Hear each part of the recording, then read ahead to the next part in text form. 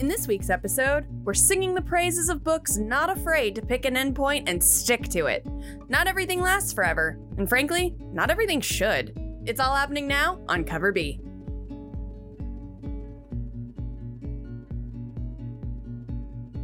Hey everybody, welcome back to Cover B. Welcome back to Cover B, the only amateur podcast where if we say the word alpha, it'll be immediately followed by flight. How's everyone doing?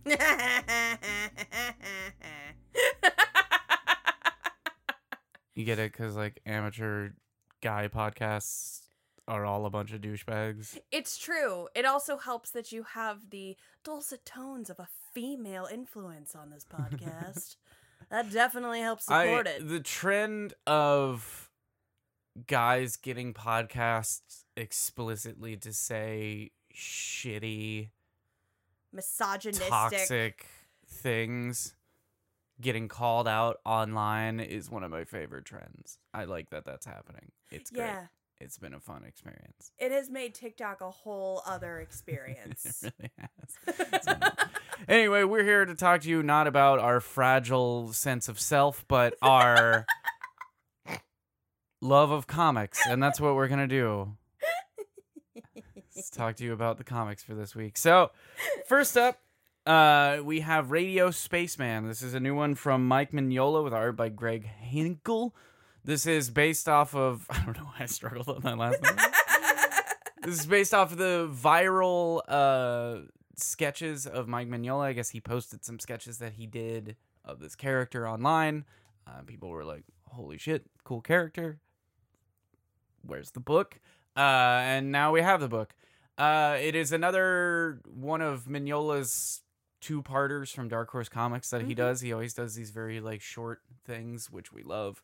And it features a gentleman being called for an emergency in space. There's a crew that has gone down on a hostile planet, and he is in charge of finding them.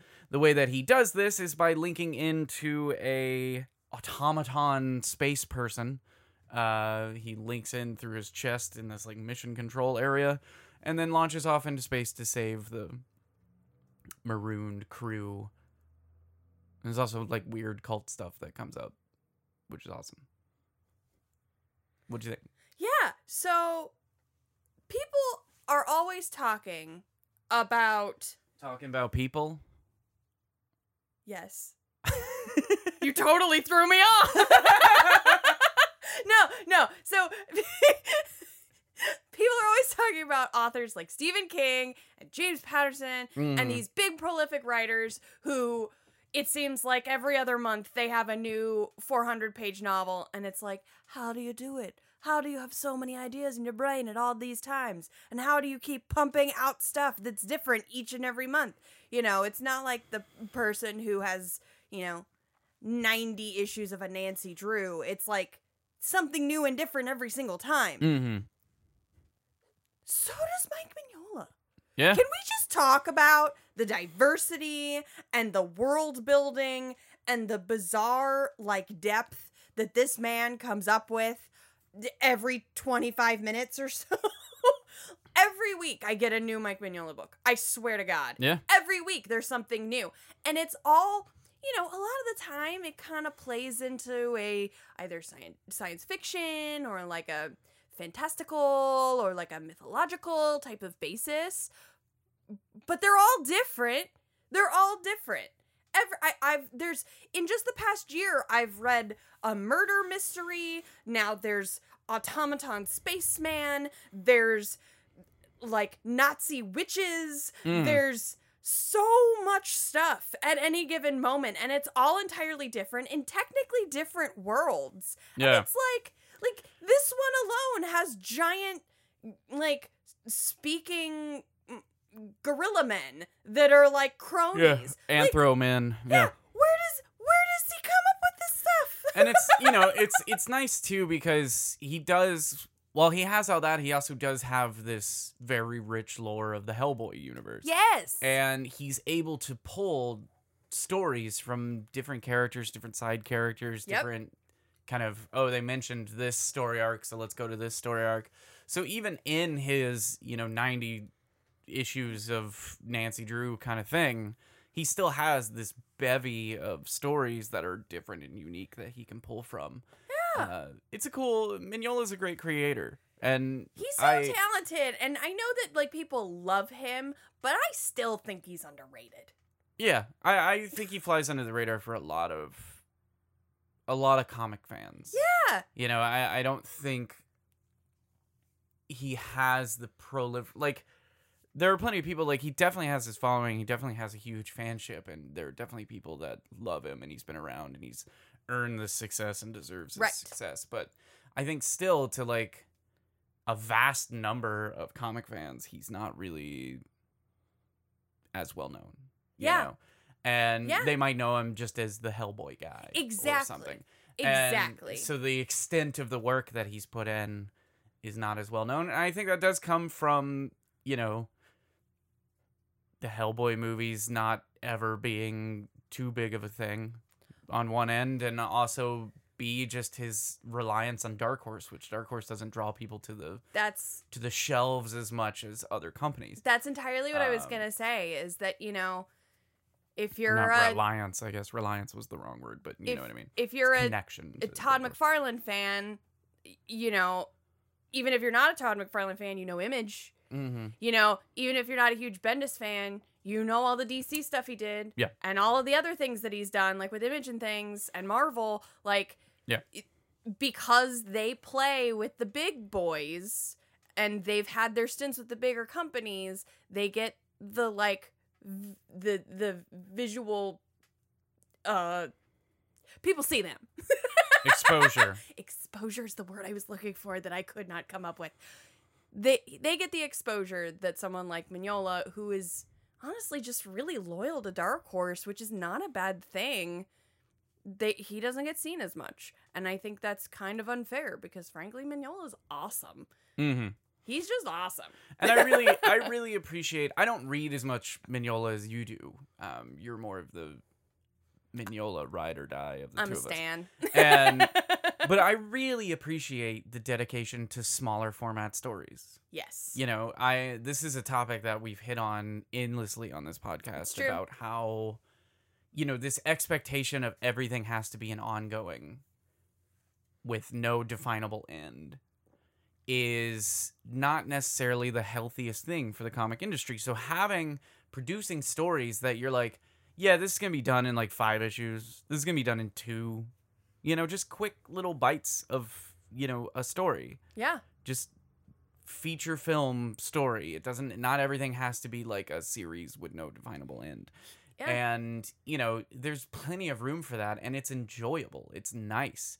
It's why people flock to anthology series. It's why one-shots tend to do pretty well. It's because people really just want something where they don't have to feel like they have to make that if I pick up this issue 1 that my favorite podcast with the 2 people with the sexiest voices in the world recommended that I get, and I go out and I pick up this issue because I pick up all the issues they suggest because, damn, they're sexy. And I like it, I'm going to feel obligated to get it month to month. It's true. You know, and if I miss an issue or my store misses an issue or they jack the price up suddenly, which happens from time to time, then I'm going to feel cornered by my decision to enjoy this thing that doesn't have a discernible end, that is just going to kind of keep going. Because that's how they always tend to do it. They give you like a 4 to 5 issue arc in the beginning, giving you this is the main problem of this series. Yep. And then when they start the second arc, it's like, but now let's tell a story about a talking roast beef sandwich. That's the new story. That original story that we never solved in the first 5 issue story arc, it's all paused. It's still there, and we're going to reference it. But we're going to do this other story for the next 10 issues. Yeah. You know? And I get it. That's a format of storytelling that's been in comics forever. And it's I'm not saying it's inherently bad. I'm just saying variety outside of that is great. Having more of a focus on miniseries that aren't just like crossover and tie-in miniseries, and having more of a focus on one-shots, like we did the King Jiro one-shot last week, and having more of a focus on anthologies, allowing room for things like that. Just call out some anthologies: Ice Cream Man, Monkey Meat, Silver Coin, all things that we've talked about on here. Having room for things like that provide people with richer options for storytelling. Yep. And so Mignola is kind of like, gosh darn it, this is a 2-issue mini about this brand new character doing a brand new thing that you've never seen before, is awesome.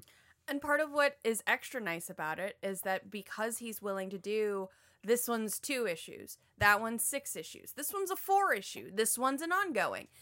The man is a master of pacing. Yeah. You never come across that we hurried up to pause after issue 6 to finish whatever it was that we ended. There was never that sometimes unfortunate Millar-ism of we ran into the last issue and then it kind of just ended. Hey, I'm only going to do this for 6 issues because I got other movie rights to sell. Exactly. And I haven't really worked myself in a good place by the end of issue 5, so issue 6 gonna be fast. Yeah, exactly. You don't have any of those like arbitrary, like too long, too short, this issue, nothing happened, which we've had a few of recently. Like, he understands how to pace stuff because he writes stuff organically and then goes, all right, how many issues is that? That's 4 issues. Cool. And then that's what it is, and it's great. Outside of the general extreme talent of Mike Mignola, hi Mike. Be our friend. Yeah. We're always looking for friends. Heck yeah. But beyond, just his talents and the niceness of having a mini series, the story's really cool. It feels very pulpy, like B sci-fi movie, and it's very much geared that way. It's got like, Flash Gordon vibes to it. With like a little bit of like cowboy-isms kind of in there, but it's cool. It feels like a campy sci-fi, like over the top movie from like the 70s. It's fun and it's silly and it's cute. There's like a moment where the person in danger says the hero's name, Radio Spaceman. You know what I mean? So you just get these vibes of like random surprise villain in the middle. Yeah. Like, it's just great. It's nice. A nice little cliffhanger to lead into issue 2. And, the benefit to doing these sorts, it's not to say that he'll never get to do another Radio Spaceman thing, but anytime he does it, it can be its own kind of unique thing. It can be its own unique story. It's very much similar to the way that Brubaker's handling Reckless is like. While it's cool to have the full story of Reckless and be able to read all the Reckless hardcovers as they come out, if you were to just pick up a random one in the middle, you would still get a complete story. Or the way Joe Benitez handles Lady Mechanica. Exactly, yeah. So it's like, even though there might be some slight references to stuff, admittedly that's the charge of the writer to be able to make these things approachable if you didn't read the previous ones. But, it's functional that way. Absolutely. The Hellboy stuff is very much that way these days. He's been doing a lot of the Hellboy and BPRD stuff in, like, 2-issue blasts. Yeah. And it's not to say that if you pick up the most recent one, you have to go back and read the entirety of Hellboy. There might be things referenced, sure, but he's designed it to be approachable in each of those individual stories. Absolutely. And it's just a healthy way of running the system. It's a healthy way of telling stories and creating narratives and being approachable to readers. And protecting your audience's pocketbook. The number one complaint you hear from potential new readers of comic books is how intimidating it is getting into comic books. So if we normalize doing these smaller things, it would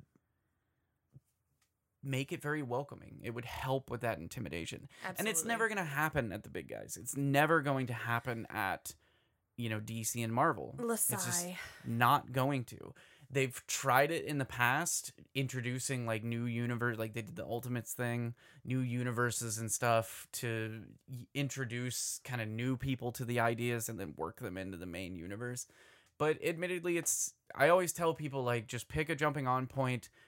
You can always Google stuff if you need it. There's a reason Wikipedia exists. So it's, it's easy enough to break people away from that fear, but that's the number one fear you hear from people is how intimidating it is going into a comic shop and finding a place to start. Yeah. And if we have tons of awesome creators pumping out tons of just little bite-sized kind of quick things, that presents a welcoming jumping on point, and then people can go, I really liked that creator, that theme, or that artist, and they can start finding things that fit that bill. Yeah. You know? So I don't know. I love it.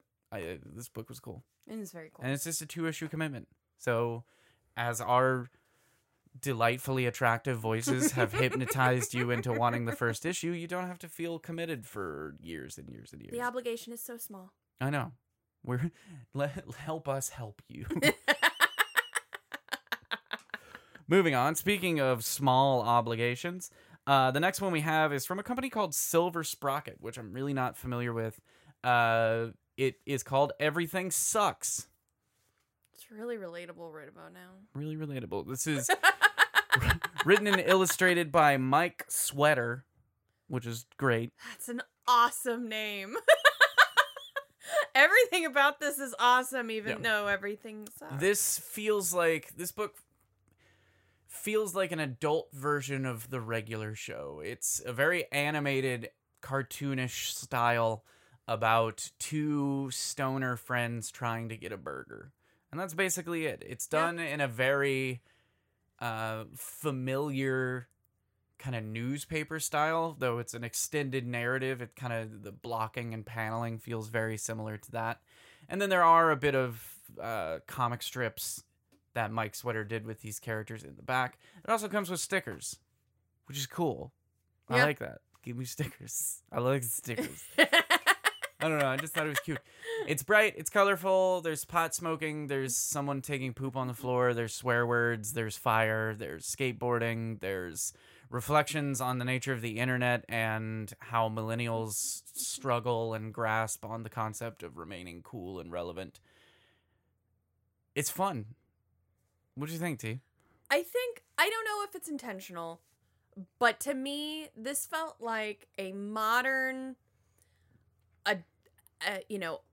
heavily adultified, not that that's a word, but adulted up perspective on more traditional comic strips. So like the relationships of these like older, like 30 somethings that act like kids, like Peanuts characters. Yeah. And the cat that looks kind of like Garfield, and like it just has this very more like newspaper comic strip vibe to it than maybe a traditional like comic book. I think that was really cool. Even the like way the framing on the pages felt kind of comic strippy, and I really liked that because it kind of gives it this almost like double entendre, like taking something that's typically super wholesome and making it kind of little naughty, you know what I mean? Because they are talking about pot and then talking about, poop on the floor. And so it just, I don't know. It was kind of a cool, fun, silly, like a Beavis and Butthead sort of vibe. And it was just kind of nice. Like every once in a while you want to just sit around and do nothing and melt your brain, And I thought this was fun. Yeah, and it had approachable characters that you could understand. Like they felt very cartoon. Like the main character feels very much like the main Ed from Ed, Edd n Eddy. I was about to say it's like Ed, Edd n Eddy grown up. Yeah. And, it's a simple concept, just delivered with this fun animation style of art. Yeah. And it's a fun book. It's a light read, like it's nothing too committed, but it's a nice support of like a fairly independent developer. You know what I mean? Yeah. He makes reading suggestions in the back, which is cool. So you can travel on to other stories, including he suggests a book of his own, which I thought was funny, and comments on it. But it was cool. For a lesser known kind of publisher too, it's really nice quality. It is endlessly funny to me that with the exception of maybe like, sorry for the call outs, but with the exception of like Second Sight and Source Point, it seems to be that the smaller the publisher, the better the product they put out. Like, you look at Marvel effectively printing their books on like phone book paper these days. It's tissue paper. It's terrifying And then you trying look to at- read that. You know, you look at companies like Silver Sprocket, Fantagraphics, Scout. Like, a lot of these smaller, like, Ablaze is getting really... Yeah. Behemoth is, you know, pumping out books on really, like, sturdy cardboard. Thick, And just, hefty like, paper. I don't know, it's funny that, like, the second you get out of the range of, like... Boom's better about it. They've gotten bigger, but they've still kind of remained better about it. But, like, as soon as you get out of the range of, like, the Image and the Dynamite and the Marvel and the DCs and the... I mean, DC's got their cardstock covers, but even those are getting funky these days because they took the gloss away, apparently. Heaven forbid we want gloss. And, like, the Dark Horses and stuff. As you start to move down, there's, like, this middle range of companies. And then even some of the even smaller ones that just pump out really physically impressive books. So, like, even beyond the content inside, they're, like, thick and sturdy. And this one's got, like, a holographic cover, like, holographic logo, parts of the logo, and then it's got stickers in it and a pull-out poster and stuff. Not to be that guy, but it just kind of goes to show that some companies make their books with the intent of them to be collector's items and put into a bag and board to never be touched again and pray to God that it's got a first appearance in it. Whereas some of these smaller books are meant to be read. Mm-hmm. They're meant to be opened and enjoyed and consumed a little bit. Yeah. But I don't know. I dug this. And the you know, the physical parts about it having stickers, it having a poster, it having, like, this holographic part of the logo really appealed to me because it just felt very nostalgic. Like, Yeah. all of it felt very nostalgic. It was telling, you know, discussing very modern things, like the ruminations on the internet and, you know, not wanting to go outside and, you know, like I said, millennials struggling to be cool. But it just felt very nostalgic. It felt very, like, 90s cartoon, very 90s comic. Yeah, very Cartoon Network. Yeah. It felt like a lot of the comics back in the 90s that were based off of cartoons. So, like, the Simpsons comic and the Sonic stuff and whatnot. Like, it was very, I guess, Sonic stuff. But, and, like, more of the kids-oriented Ninja Turtles cartoons or comics and stuff. But it was cool. It's fun. And it's just a little one-shot, you know, that just has this little slice of life moment happening of these guys trying to... If you're a fan of things like Clerks, Jay and Silent Bob, even Harold and Kumar with less antics, you know, like I said, cartoons like Ed, Edd and Eddy, those kind of things, regular show, Adventure Time, even to an extent, because the buddy element of it. Yeah. You'll dig it. Yeah. You'll like it. It's really cool. It's fun. I can't think of any TV shows that would be similar to it, but I don't watch a lot of TV, so that's on me. Yeah. Maybe like a very adult, like, Adventures of Pete and Pete. Yeah, fair. Pete and Pete's a good idea. But this was cool. It was short, quick, cute, fun, cool. Enjoyable. It didn't suck, despite the name. Most things sucks, but not everything. You proved yourself wrong, comic. Exactly. You will be hearing from my lawyer once he's done suing the Neverending Story people. Yep. It's been going on for a while now. I don't know that we're going to win that one. Probably not. Which is bull. False advertisement is real. Sitting there watching the movie, and then the credits start to roll, and I'm like, what is this crap? Grabbed the VHS case, stared at it, stared at the credits, stared at it. Well, maybe it's coming back, I said to myself. And then that little, like, blue the movie's over screen popped up. And I was like, what is this crap?